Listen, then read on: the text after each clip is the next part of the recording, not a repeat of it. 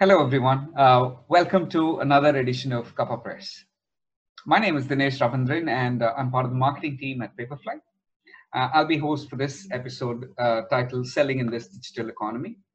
And as a guest speaker for this one, I have with me Mike Cook. Mike and I worked together during our stint at Cognizant. He's a fantastic speaker, an excellent thinker, and he's also got a broad range of experience in the services market, particularly in the field of customer experience, buyer-side advisory, talent and workforce solutions, cybersecurity, to name a few.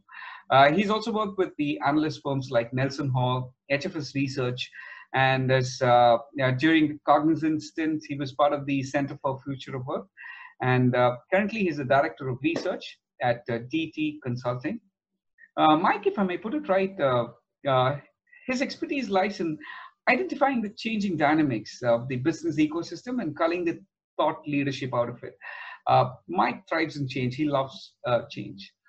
So with that note, the topic that we'll be discussing is selling in this digital economy and what has changed, how to cope. Hi, Dinesh. Well, firstly, thanks very much for having me on the podcast. It's great to chat again. As you mentioned, we have worked together in the past. So, just a little bit more about the work that we do. We're essentially trying to help businesses look 5 to 10 years ahead of the future as to how their business has changed. And of course, in the light of this COVID pandemic, that change is more profound than ever before.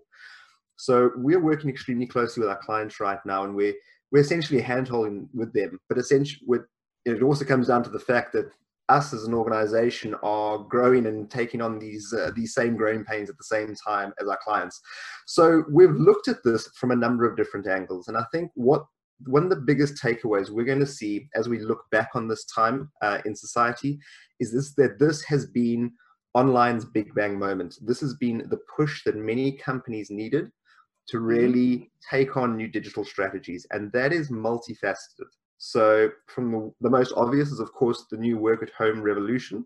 So in the professional services world and across industry, we've seen a massive push towards home working right now. But then again, you need to have the platforms that enable that. So we're seeing huge investments into online collaboration tools like Zoom, which we're using right now, Microsoft Teams, which I use within my role, and numerous others. And we've actually seen these types of platforms, which are much more collaborative and easy to use, replace some of the old legacy platforms, obviously not naming any names, that we had in the past. So that's the one move to digital that this has forced. But then on the other hand, we've seen other industries such as specifically retail and even small scale retail having to rapidly adjust to an online environment and having to change the whole way they do businesses. I'm not too sure how it is where you live, but around my area, we've even seen petrol stations offer Deliveroo type services for their grocery stores. Wow. So there's a huge sudden push towards an online digital environment. And I think the agility of so many industries has been amazing to see. Gyms, for example, have gone to online classes, and they did that almost immediately. And we've seen these types of things happen throughout industry. So that is fascinating. But then again, you bring up the question of sales. Now, sales is interesting. I've been a salesman for many years of my life, and I always like to see the whites of somebody's eyes. I always like to sit with somebody, talk to them, understand their issues, and then see how we can adapt our services or our products to help overcome those. And that's no longer the case. And I think that's okay, actually. I think we're going to change the way that we think about business profoundly off the back of this. So we're seeing business travel really starting to lose its cool factor. Of course, that's just not an option right now.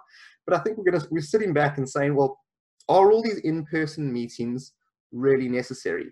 Because right now, you and I are interacting over a digital platform, and we're doing so very, very well. The days of the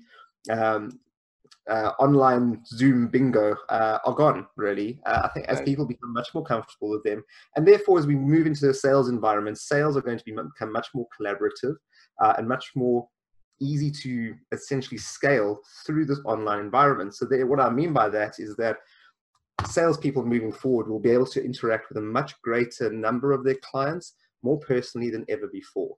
And of course, in this time of unbridled disruption, a very collaborative hand-holding type approach is really, really beneficial. We're seeing this with our clients now. They're desperate for solutions, and we're desperate to provide those solutions. And I think that type of symbiotic relationship is now proving more useful than ever. Then, of course, you know, I think that's probably one of the best examples right now. But also, we need to change the way we think about delivering services to our clients in maybe very lower touch environments. So if we look at e-commerce, of course, has been around for many, many years now, and it's very good. If we think about our Amazon type experience, the service delivery is good, but is there really customer delight within that service delivery? I'd argue that maybe not as much customer delight in that online journey as what you could potentially expect. And I think this is again going to mean a bigger push for that more passive sales channel to really move into digital customer delight style interactions. So we're thinking a move towards augmented reality interactions on e-commerce sites, virtual mall tours through VR headsets, those types of things that are really taking people's digital or e-commerce game to the next level. I think that is really going to be a way that sales is going to adapt and change in this new modern post-COVID world. Fantastic. That's a brilliant insight that you bring to the table, Mike. Especially with respect to e-commerce, right? I have a question. We have a lot of our customers who are in the smaller segment. For example, one of our customers is into bathroom remodeling, right? A very small scale customer who is based out of North America. And what kind of opportunities will they be able to avail in this change? Will they be able to adapt as quick as you think into the future of the changing e-commerce models, as you just explained? Yeah, well, I think they have to. There's no option not to really right now. So when I say this has been online's kind of catalyst moment or big bang, it has to be. It's not out as a nice to have anymore, but it's absolutely essential. And I think we've also seen a redistribution of budgets. So yes, there is a cost to making this happen, and that can be a huge hindrance for especially smaller companies. So yeah, we understand that. But there's also going to be a reallocation of budgets as well. So previous spend into any type of marketing activity, any type of in-person marketing activity, of course, has been scrapped. So therefore, there is a potential to reallocate budgets, even in slightly smaller companies, to help move them towards that digital e-commerce environment. And we know it is a challenge, but there are a number of e-commerce companies out there that implement these strategies for smaller organizations like that. Fantastic. So how difficult or how neutralized will it be to personalize your messaging here, Mike, when the whole world is shifting to this new dynamics of e-commerce and digital interactions? How will the personalization look like? Earlier in the sales world, the personalization is the key, meeting them in person and having the customized set of messaging. Now everybody will be able to do that. So how will that personalization impact and how will it change? Well, I think personalization is of course important. And if we're doing this over the digital realm, we need to make sure that we're never perceived as creepy. So, you know, of course, the use of cookies, et cetera, has been questioned for many, many years. And of course, we see as one of the big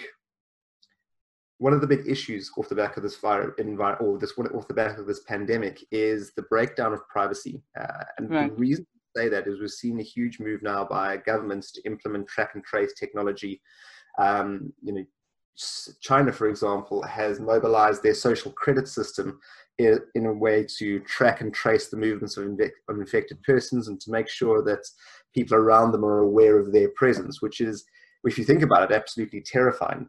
And we've seen this China, but we've seen it in Singapore and also some other countries. And of course, in the UK, where I'm from, the government is very soon going to come out with a track and trace app that we'll have to download and use. So therefore, I think people are going to be more sensitive than ever about privacy and about data collection and data hacking. And I think taking that in mind, we need to be very careful that whilst personalization is of course hugely important as we come out to our clients, if we're using big data sources to create that personalization, I think tread very carefully would be my advice, because people are already quite sensitive about the security and the privacy question. Interesting. European region has always been ahead of the world when it comes to privacy, and I'm sure it's going to lead the curve as well. Absolutely. So how do you think the consumption of content that will change or that is changing, Mike, in comparison to the old world versus the new world? This is fascinating. This is a really interesting question because I was looking at some data recently. So web usage is up by over 19% at the moment. We're all stuck at home. We're all consuming huge amounts of online material right now. Right. So therefore, as an organization, I think we need to think about how we're pushing out content. And we need to think about that content really carefully because I know some of the major technology players are suppressing COVID style content. So we need to make sure that it's not overly focused around COVID, but it is related to customers' issues or also potential products. So those types of endeavors that are a bit more generalized are great, but right now we're in a stage or in a state of content consummation or content consumerism. So therefore, we need to push that as much as possible, and organizations need to get as much content out there as possible that's relevant, entertaining, engaging, that their customers can consume. But again, do so responsibly. One of the big things right now is moving to online or to a social media outreach. So we've seen social media consumption increase by, I don't know the figures here, but I think by up to 14% in light of the pandemic. But then we've seen social media advertising actually drop as budgets are being rethought for a lot of the organizations out there that have a budget to reallocate into this area. What I will say is because of these new measures that social media organizations are introducing, such as reducing COVID-style content and of course fake news, the review process for getting your content online has increased. So that needs to be something that you think about as you create content and as you push it out. So my advice would be to keep your content as pre-COVID compliant as possible, but make sure there's a regular cadence of this and think about maybe using social media channels if it's applicable for your industry. Wow, that's fascinating. Yeah, we will definitely keep that in mind, Mike. When you kind of look at the entire change, if you can classify into magnitudes of 3, that this is the lowest impact, this is the high, this is impacted at the modular level, and this is the highest impact. What would those 3 be? In terms of just overall kind of macroeconomic changes? Yes. It's a very good question. So I would say at your bottom level, I think we as a society have now become more digitally sociable, which I think is a great thing. That can impact numerous fields for organizations out there as they look to push product sets and so on. So anything that encourages digital collaboration between family, friends, but also business colleagues would be extremely popular. So if we've seen the new product that's come out from Facebook, I can't think of the name right now, but there's the online little device that helps you make online interactions with your family and friends. So I think that at the bottom level is a core change that we're going to see from this. The next is going to be the impact to the way that we view business travel and face-to-face interactions. I think now we're going to look at this and say, well, is all the travel we've been doing firstly socially responsible? So we've seen just how the impact is to the environment off the back of this pandemic. We're seeing fish in the canals of Venice. We're seeing dolphins returning to certain parts of Italy. All of these types of changes have been incredible. I think air pollution has dropped by 19 or 20% in many of the world's major capitals, which is fantastic. So we've seen just how dramatic this impact can be as we don't travel as much and we don't consume quite as much as well. So I think our attitudes towards global warming and about unnecessary travel are definitely going to change as well. But then for me, one of the scariest things is the economic crisis that we're going to see off this back of this impact. So that's right at the top tier. And for me, trained as an economist, I am very, very concerned. People in the travel and hospitality industries right now are really suffering, and we need to keep that in mind. Certain industries such as essential retail are booming, of course. And of course, pharmaceutical is booming as well, but the impacts to huge swathes of our society are going to be felt, and they're going to be felt for a number of years. In the UK, we've had massive lending to help buoy up the economy, which has been fantastic, but it's not a long-term solution. And of course, we as taxpayers are going to be having to pay this back for years to come. So what I'm worried is, reduced spending in the economies, which will have a knock-on impact to, again, impact numerous parts of industry. So I think that needs to be a top-tier consideration for many, many organizations. I think cost-cutting is going to be a big hot topic moving forward. Maybe reductions in physical space, physical retail space, or office space as well. So rethinks of those. And yeah, then just essentially we need to build again. That's going to be the next big topic. Don't we all, Mike? Definitely. So I'm going to tie your last response with the previous one here, Mike. So you just talked about how it is impacting the people in terms of cost and rebuilding their lives and so on. So a lot of people are losing their livelihoods and jobs, especially in this part of the world.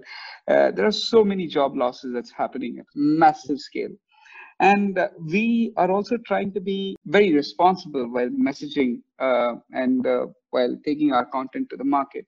And what would be the best approach to do that in your personal thinking, Mike, to be responsible, but at the same time, push the sales and our content to the target audience? First, it needs to be relatable. So I think that's the one thing. Make sure your content is relatable, and more aware be more aware than you ever were before, to make sure that there's nothing insensitive in the content you're pushing out. So relatable, sensitive, also socially responsible as well. Make sure that any of the products or services you're delivering do not contravene any types of local laws where your products are being sold, your services are being sold. So I think make sure that is in place first. And I think if you follow those three approaches, you should be quite good to go. So relatable, sensitive, and of course law-abiding in certain in a geographic basis. Fantastic. So this is again broad-based, but I come back to this again. You did mention this. You covered it, the first response itself. But if you can give, just like how you said, for the content strategy, relatable, sensitive, and socially responsible, if you can give it 3 or maybe more or less strategies for a sales rep to take their in-person sales strategy to online medium, what would they be, Mike? Okay, so I think we need to rethink our NLP strategies, so neuro-linguistic programming. You've got to rethink that. It's very different doing that in an online environment as opposed to a face-to-face environment. Right. So therefore, we need to be more aware than ever on how to match and mirror, match tone of our clients, understand their unique concerns, because of course, if you remove the business facade from any professional, we're all going through a very, very strange time that can cause huge amounts of anxiety and added stress that we didn't have before.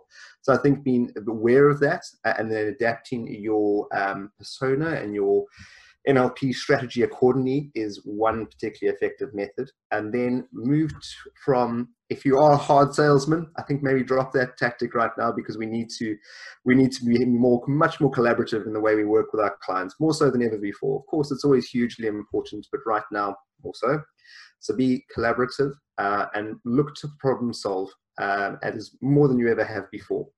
I think if you follow those two methods, and of course then a huge amount of understanding. Many of the execs that we speak to right now are under huge amounts of financial pressure within their organizations as they see declining demand rates for products and services, whilst others are in exactly the opposite bucket.